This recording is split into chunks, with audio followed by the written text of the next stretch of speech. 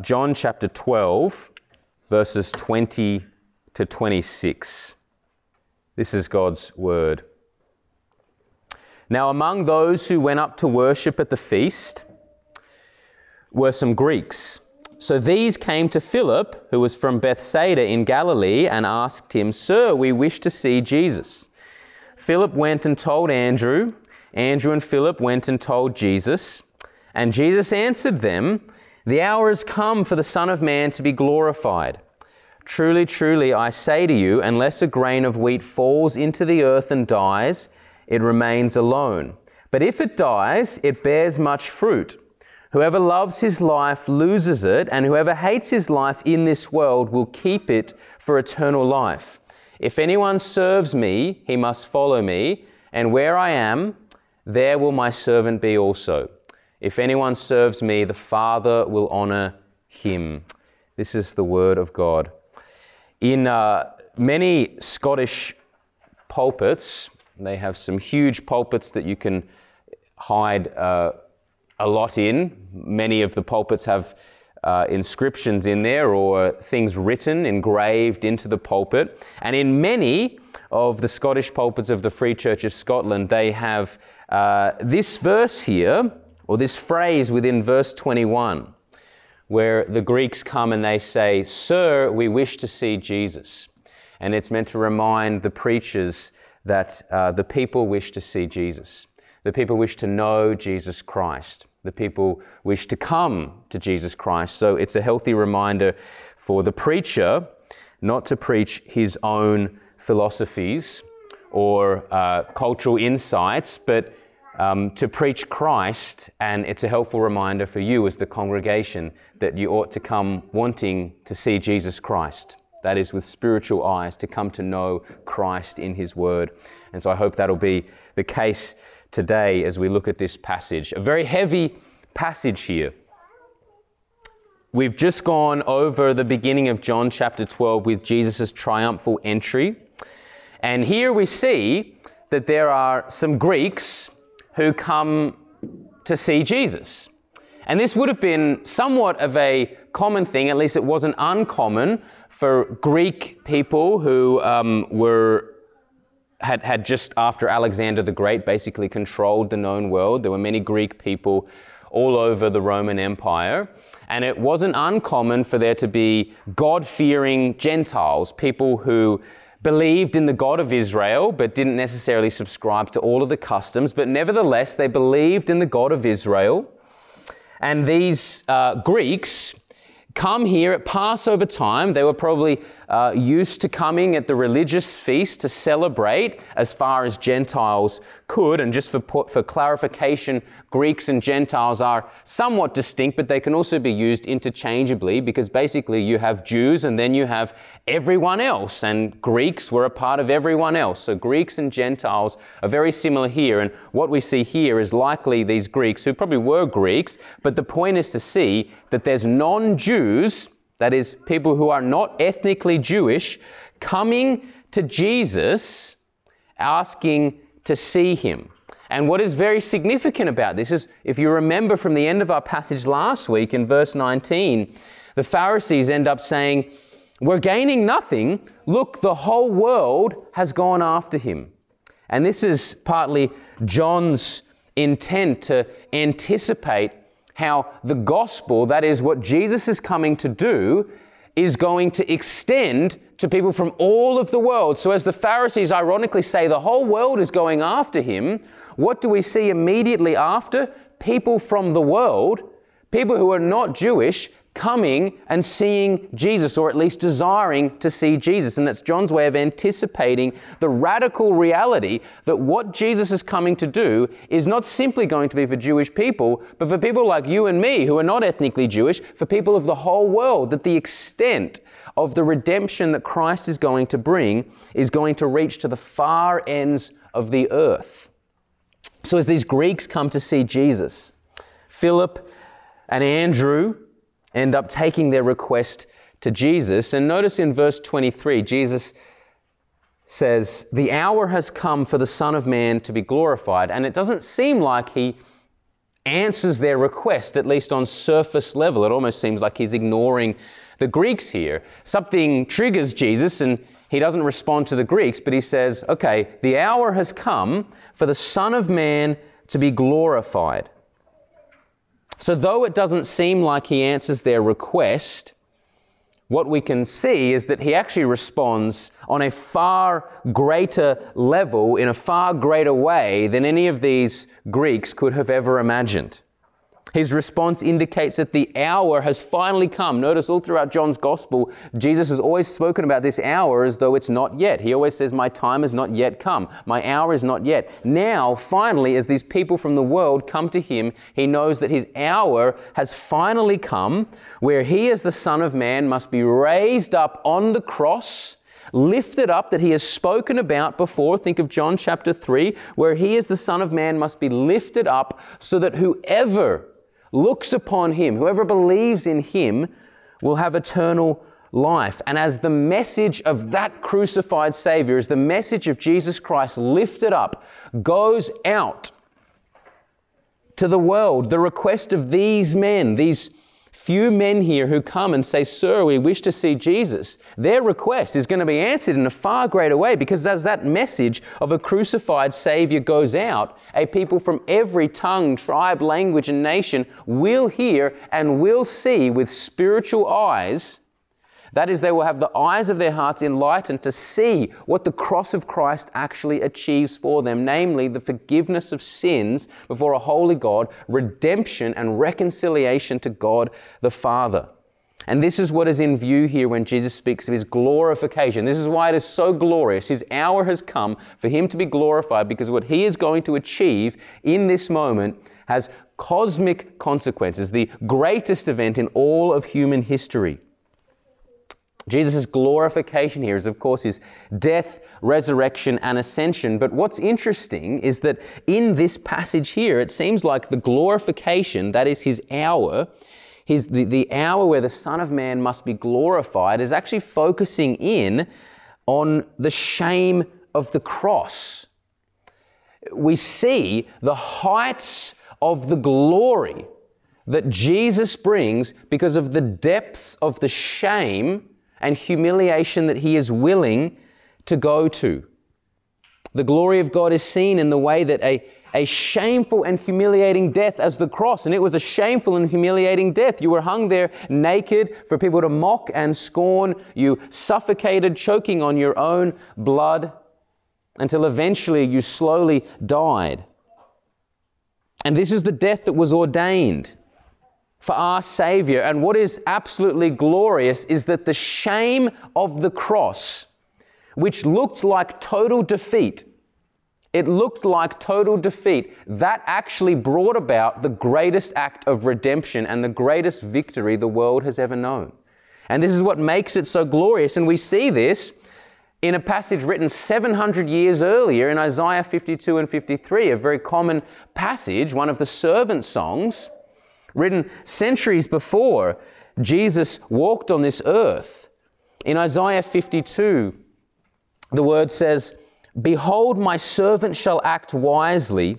He shall be high and lifted up and shall be exalted, that is glorified. So this is God speaking 700 years before Jesus walks on earth, saying, my servant is going to come, he's going to act wisely, he will be high and lifted up, and he will be exalted, that is glorified. He's going to be glorified. Now, how is it that he's going to be glorified? The very next verses in Isaiah 53 tell us. How is the Son of Man going to be exalted? How is this servant going to be glorified? Well, he's going to be despised and rejected by men. He's going to be a man of sorrows, well acquainted with grief. He's going to be pierced for our transgressions and crushed for our iniquities. He is going to be afflicted and led like a lamb to the slaughter.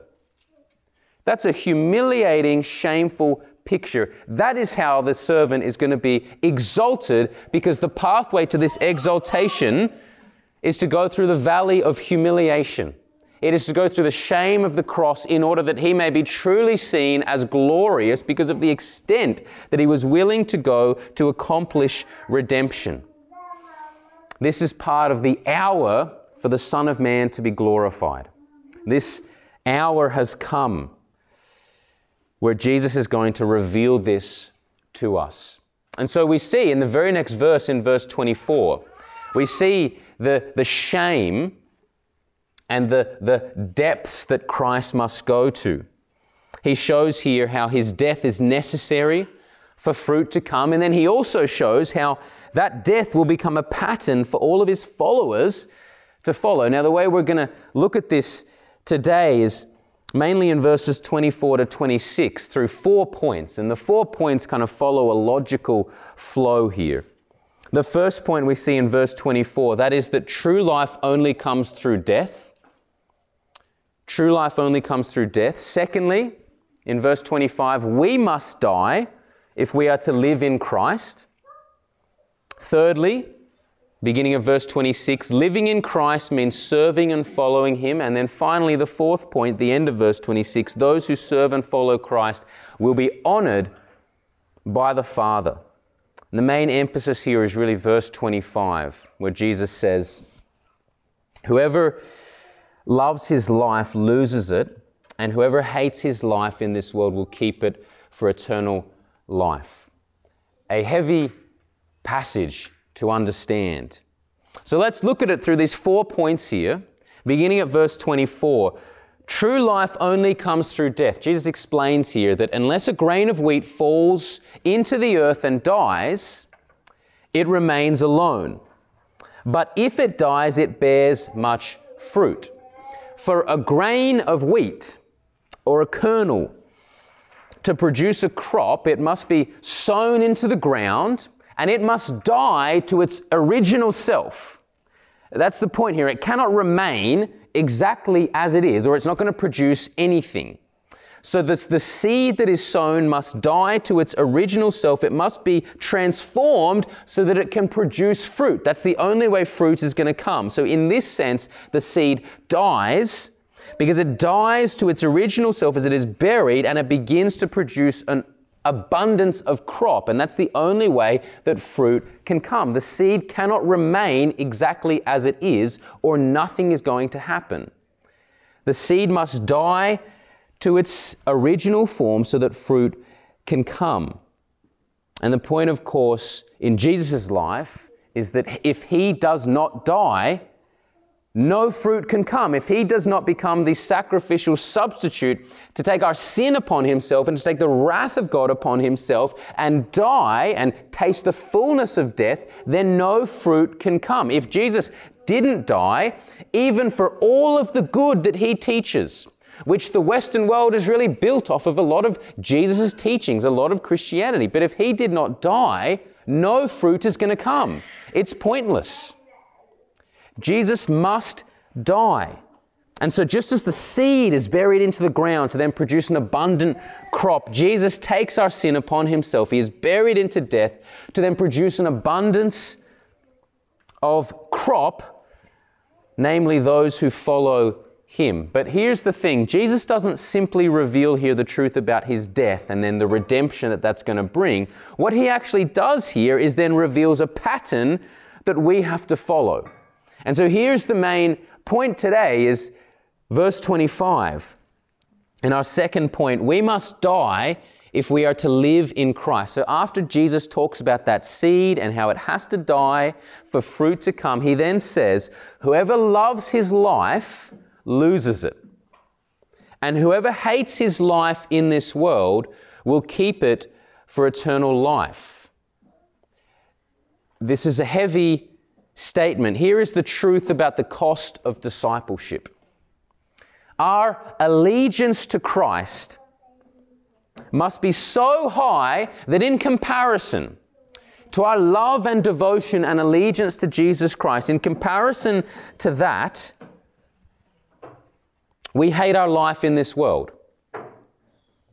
The idea is synonymous with us dying to ourselves, with us taking up our cross and following him. Now, Jesus talks about this in Luke 14 in a bit more detail that helps us see this. In Luke 14, verse 26, Jesus says, if anyone comes to me and does not hate his own father, mother, wife, children, brothers and sisters, yes, even his own life, he cannot be my disciple. Now this is, again, just a huge message.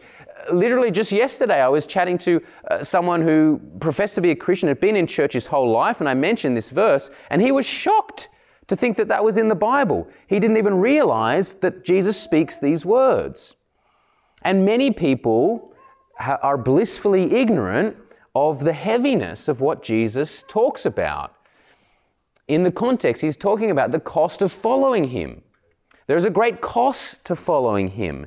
And so he goes on to say immediately after that passage in Luke 14:26, in verse 27, he says, "Whoever does not bear his own cross and come after me cannot be my disciple." Whoever does not bear his own cross and come after me cannot be my disciple. So this is clearly talking about taking up our cross. It is the message of self-denial. To take up a cross is to take up an instrument of torture, an instrument of execution. It is to follow the same pattern that Jesus has spoken of back into our passage in John 12:24, where we have to be like a grain of wheat sown into the ground and die in order for fruit to come.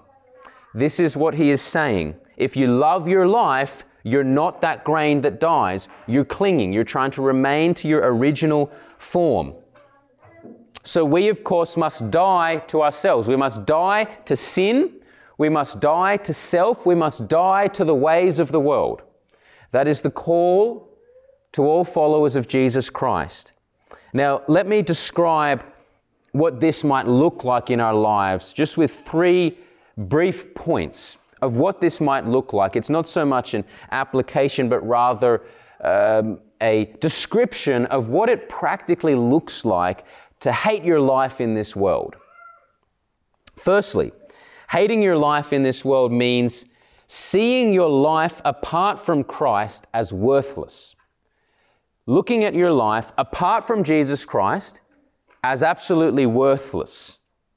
Now, this is not to undermine the truth that all mankind have inherent dignity, value, and honor. We as Christians, of course, say everyone, regardless of your ethnicity, regardless of how old you are in the womb or wherever you are, you have value and dignity ascribed to you because you are made in the image of God. And we, of course, uphold that wonderful truth. But what this is to say is that when we then look at our life on its own terms, apart from any work of Christ, we see that we have absolutely nothing of worth to bring before God. We see that we have nothing in our hands to say, God, am I worthy to be forgiven by you? Am I worthy to come to you? We realize we have nothing of worth before God. Our problem is that we often think far too highly of ourselves. We, in this age, are riddled with a humanism that, of course, elevates man. We forget passages like Genesis 6, where God recognizes that the intentions of man's heart are only ever evil all the time. We forget passages like Jeremiah 17, where the heart is deceitful above all things. Or Isaiah 64, where even our righteous deeds are as filthy rags before God. That is when they are done apart from faith, apart from anything of Christ working within us, the best that we can do is like a filthy rag before Him. That's the reality. It's like someone living in an area where you only have cloudy and polluted drinking water. I mean, putrid water that you wouldn't even wash your hands with. And that seems perfectly reasonable if that's all you are ever used to. If that's all you are ever used to, if you've never seen pure spring water from Patagonia, if you've never seen clear, crystal clear, pure spring water, then that cloudy and polluted water seems perfectly fine. But the moment you take that cloudy and polluted water and you measure it up against this crystal clear, pure spring water, all of a sudden that water is seen for what it is, namely something putrid and festy and something that you wouldn't even touch. Likewise, When we come to see this perfect, spotless life of Christ, when we come to see His holiness, when we come to see His perfection, when we come to see this life that He is offering and how perfect it is, and all of a sudden we hold up our life in contrast to that, we see our lives for what it is. A wretched, rebellious heart, a life of sin before a holy God. So apart from Christ, your life is worthless. So hating your life is recognizing that your life is worthless apart from Christ. You have no claim of merit before Him. Secondly, hating your life means treasuring Christ so much that worldly pleasures become dispensable. That is, you can take or leave them. Hating your life is seeing the surpassing worth of knowing Christ Jesus, that everything that once seemed valuable by worldly standards now is dispensable, even at times worthless. Now, this is not to say that we cannot enjoy good things that God provides for us in this world, but it is to say that hating your life in this world means that we do not live for the pleasures of this world. That's not what we live for. We're not dependent upon them. Material possessions are dispensable to your life. Not going on an annual holiday to tropical North Queensland is not going to drive you into depression. Not being able to watch sporting events will not crush you. You're not dependable upon those things. You're not dependent upon those things. They are dispensable. So we no longer live a life following these natural fleshly desires. There has been a shift of values that has taken place. A shift of values where we value Christ far above everything else. For example, Paul expressed this so well in Philippians 4, when he said that he was able to be brought high and brought low. He was able to be well-fed and hungry, to live in abundance or in poverty. And he said, I can do all of these things because of the one who strengthens me.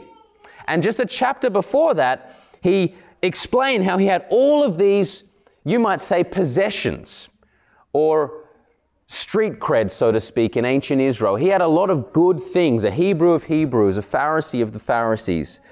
And he said, I consider all of this garbage. I consider everything as loss in comparison to the surpassing worth of knowing Christ Jesus, my Lord. The only reason Paul could say that, the only reason he could say that these things that are extremely valuable in the eyes of Israel at that time, they are garbage to him, is because he had come to know the treasures of Christ. That's why he could say, I could take or leave it. So he could live in probably luxurious places with Lydia in Acts 16. And he could also be in prison and have nothing, or in the middle of the ocean, and he could take or leave whatever was happening. His contentment was in Christ, not in his possessions. And likewise, when we find the life that is in Christ, we treasure him so much that the things of this world become dispensable. It's not like we have to get rid of our houses, get rid of our clothes or anything crazy like that. But the reality is, when we treasure Christ, these things of the world become dispensable. We're not dependent upon them. This is what it looks like to hate your life in this world. And thirdly, and finally, hating your life means that you've transferred and surrendered ownership of all that was once yours. If you take up the life that is in Christ, then you have transferred ownership of everything. Jesus says this in Luke 14:33, just a few verses after the passage I mentioned earlier, where he says, whoever does not renounce all that he has cannot be my disciple. Whoever doesn't renounce everything, whoever doesn't relinquish everything cannot be my disciple. We renounce ownership of our lives. So your life is not your life anymore, it is his life. Your time is not your time anymore, it is his time. You steward that for the glory of God. Your money is not your money anymore, it is his money, and you steward that for the glory of God. There's been a transfer of ownership. Let me give an example of this from how you view your home. Whether you have your own home or not. At some stage, you'll likely have your own home. If you view your house as a place that solely belongs to you, it's a place of privacy and comfort. It's your physical refuge. It belongs to you and your purposes. Then the reality is you are far more likely to use your home for selfish purposes. So even if you invite people around, you're going to invite the people that you want to invite around. You're going to invite the people that make you feel better. You're going to only invite your best friends, so to speak. There's been no transfer of ownership. The house still belongs to you. In contrast to this, if you've transferred ownership, then rather than your house solely belonging to you, your house becomes a resource for the glory of God. And this doesn't mean that you have to have an open door policy where you have 50 visitors a day, but what it does mean is that you are far more likely to invite people around on their terms rather than your terms. There's something very inhospitable about inviting that person that you want over and saying, right, you can come between 2 and 2:45. I want you out by 2:45 because I've got something to do. Next week you can come just for 35 minutes and then I've got something to do as well. That's not really hospitable. That's more of using your house for selfish purposes. When we transfer our ownership, when we realize that our house is not really our house, when we realize the truth of what Paul said to the Corinthians, what do you have that you have not received from the Lord? Which is him saying everything you have is a gift from God, an undeserved mercy from him. When we shift our perspective, when we transfer ownership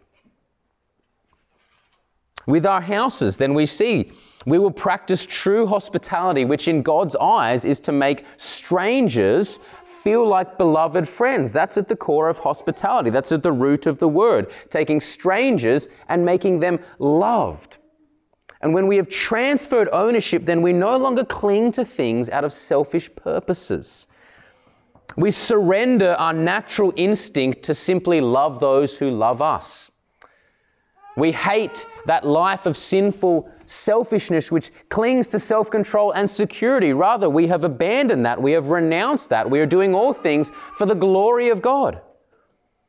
George Mueller demonstrated this so well in his life. If you're not aware of his life, he was a great man of prayer who began countless orphanages and helped hundreds of thousands of orphans over 100 years ago in Britain. He raised, by today's standards, millions and millions of dollars and never asked anyone for a cent. He simply prayed and people would give him whatever he desired, effectively. And George Mueller demonstrated such selflessness that one time someone asked him, "What is your secret?" And George Mueller said, "There was a day when I died. I died to George Mueller. I died to his opinions, his preferences, his tastes, his will. I died to this world. I died to its approval. I died to the approval even of my brethren and friends, and since then I have sought only to show myself approved under God." That was the reality. He died to himself. That was his secret. Now, this is not an easy task. In fact, I would say this is a humanly impossible task. It must be a work of the Spirit within us to hate our life in this world, to die to ourselves. This is not natural. We love to cling to our lives. We love to do things that benefit us. And what we should be aware of, and what makes this even more difficult in our age, is that the bar of discipleship in our context is outrageously low. The normal standard of what we assume Christianity is, I would say, is an unbiblical standard. The bar of discipleship is so outrageously low that it seems like we're actually taking up our cross simply because we attend church on a Sunday morning rather than going out for a leisurely brunch. And it seems like we're really forsaking all. Now, this can so easily trap us into assuming that we're taking up our cross and following Jesus Christ, when in reality we're living as functional atheists with a side plate of Christianity. the rest of our lives don't demonstrate that we have an allegiance to Christ. We'll do that for a few hours a week, but the rest of our lives look like anyone else. And so when the bar is this low, many people who have not surrendered their life to Christ and who are not denying themselves could hear this message and say, yes, I am forsaking all. I am denying myself. I forsake leisurely Sunday mornings to attend church. I give 10% of my income. I even have a work colleague who doesn't like me because they know I go to church. But the reality is that that same person attends church on a Sunday so that they feel better about the fact that the 6 other days of their week revolve entirely around them and their selfish purposes. They give 10% of their income so that they can feel better about the fact that 90% is solely used for their selfish purposes. And their work colleague simply doesn't like them because they're unpleasant to be around. Now, it's very easy to deceive ourselves into thinking that we are living according to this. This is a high standard, to hate your life in this world, to forsake all, to renounce all that we have in order to follow Jesus. And so what this means is that we must be very careful to compare ourselves to the cultural standard of discipleship, because it is often an unbiblical standard. And that's the reality that we must face. The standard that Christ gives us is that we must hate our lives in this world. We must die to sin. We must die to self. We must die to the ways of this world. It's a heavy bar. There is a great story of what true costly discipleship looks like. In fact, there would be many great stories of this that we could turn to. One in particular is from Korean Christians in the 1930s. In the 1930s, there was a pastor in Korea called Chu Ki-choi. This was before the division of North and South, before the Second World War. It was when the Japanese occupied Korea, and the Japanese did not like Christianity. And it got to a point where they were forcibly making people bow down to shrines following their Shinto religion. And people who did not bow down to the shrines, they would then imprison and torture. And often the way that they would torture them was to bend them backwards to break their backs over a stool as a sign of, if you're not going to bow down the right way, we'll make you bow down and we will crush your back and bow you down physically to our shrine. Now, Chu Ki-choi was shepherding a congregation, and he preached fiercely against bowing down to shrines, saying that it is idolatry. And he was arrested and he was tortured for many months. And every morning at 5 a.m., his church gathered to pray for him, to pray that their pastor would not bow down, to pray that their pastor would remain faithful to Jesus Christ. And the first Sunday that he got out, the way that they would really torture people was, if they didn't respond to the initial several months of torture, they would release them, give them a bit of freedom, and then they would arrest them again and bring them back in. And what happened is, the first Sunday he got in the pulpit, he preached that bowing down to shrines is still idolatry.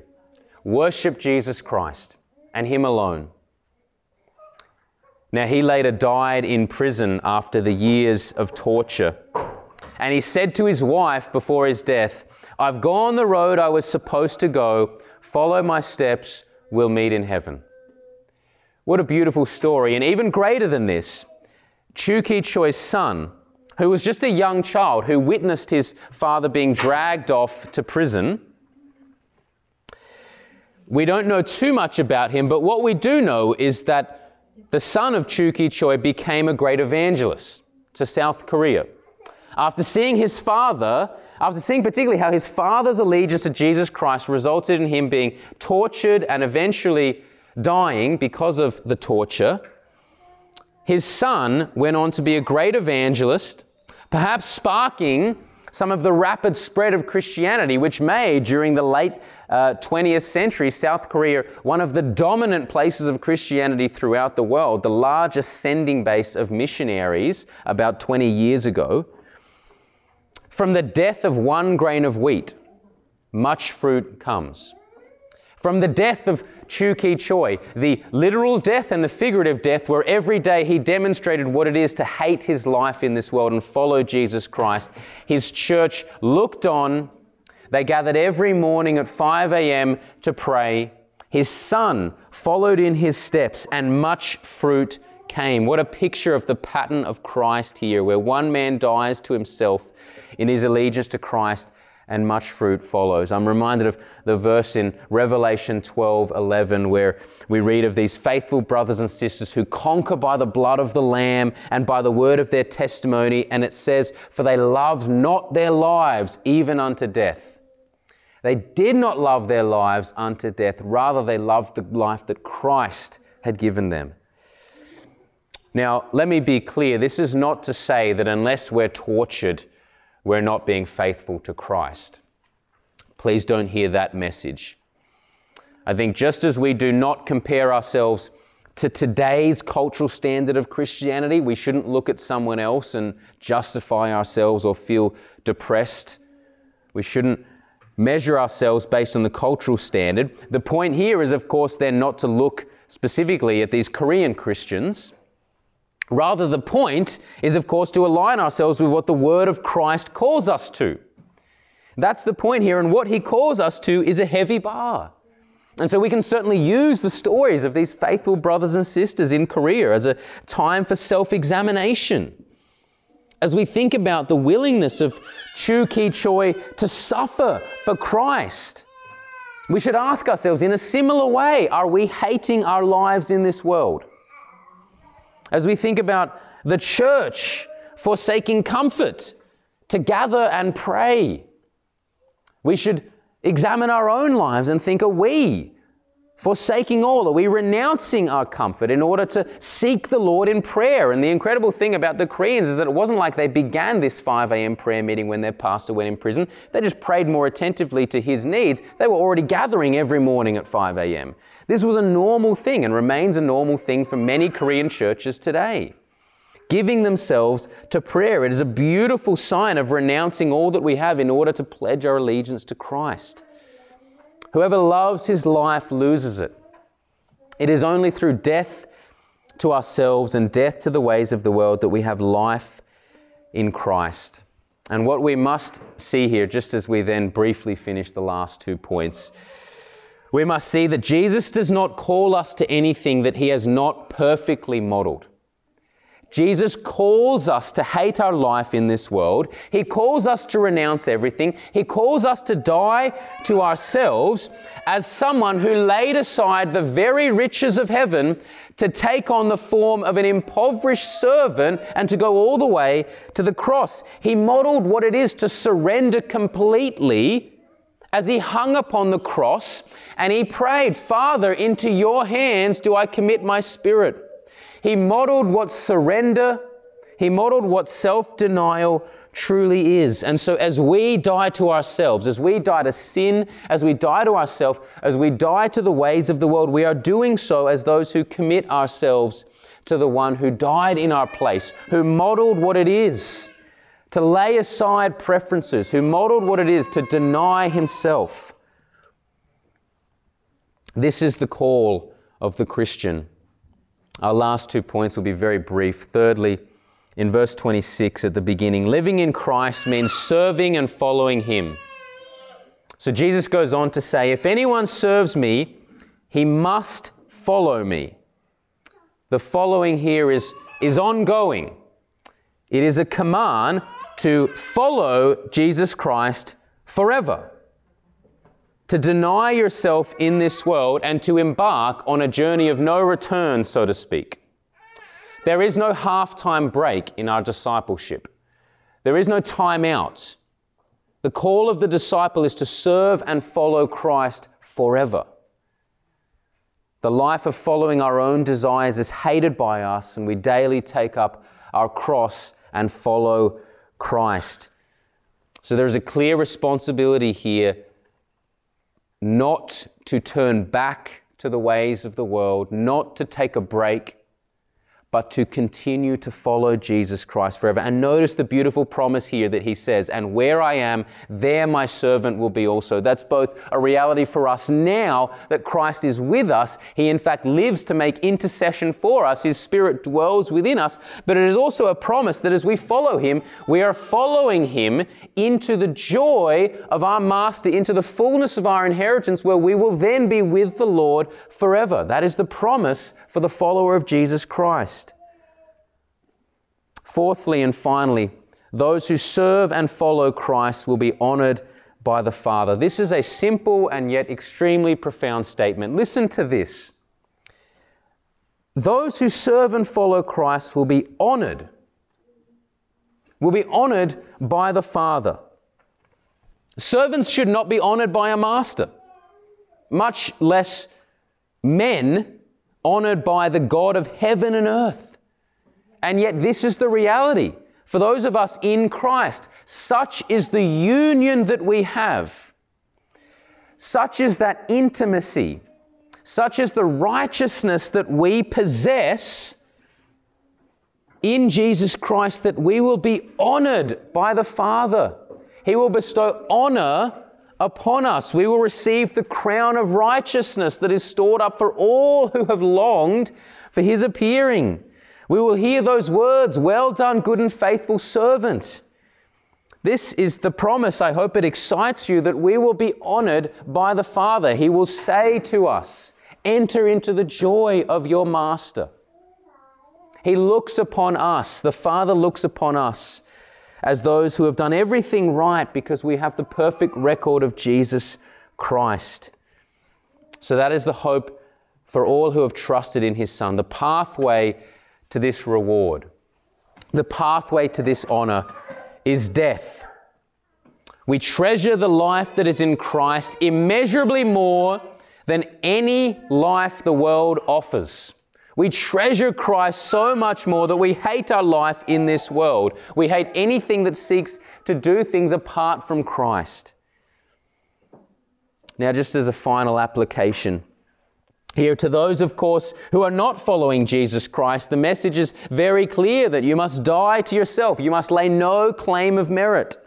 You must abandon every attempt of living with a self-sufficiency, a life that assumes that you can do it on your own. You must see the life that Christ gives as the only one that is of any worth, and that only comes by dying to self. And dying to self is the equivalent of repenting, of turning away from the life of sin, of trusting in Jesus Christ.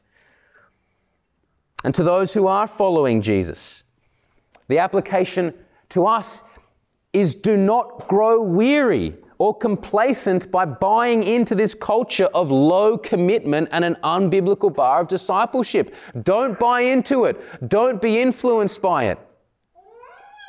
Let us rather strive all the more to die to a standard of Christianity that looks more like a form of self-directed therapy and meeting consumer needs. Let us reject that and come to the bar that Jesus calls us to renounce all. Let us treasure Christ immeasurably more than all of the pleasures of this world that could ever offer.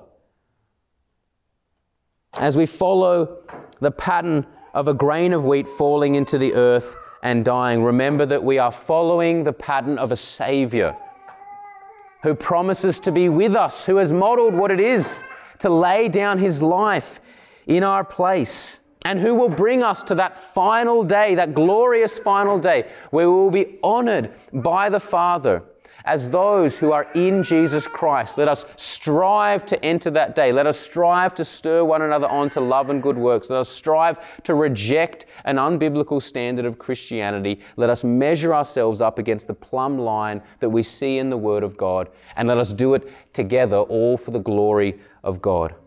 Let me pray.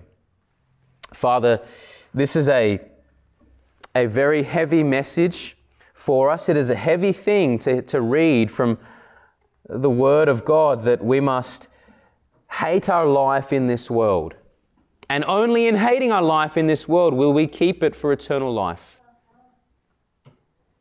But what a gracious thing that in Jesus Christ you would model what it is to hate your life in this world, to lay aside personal preferences, to deny oneself, to say, not my will, but yours be done.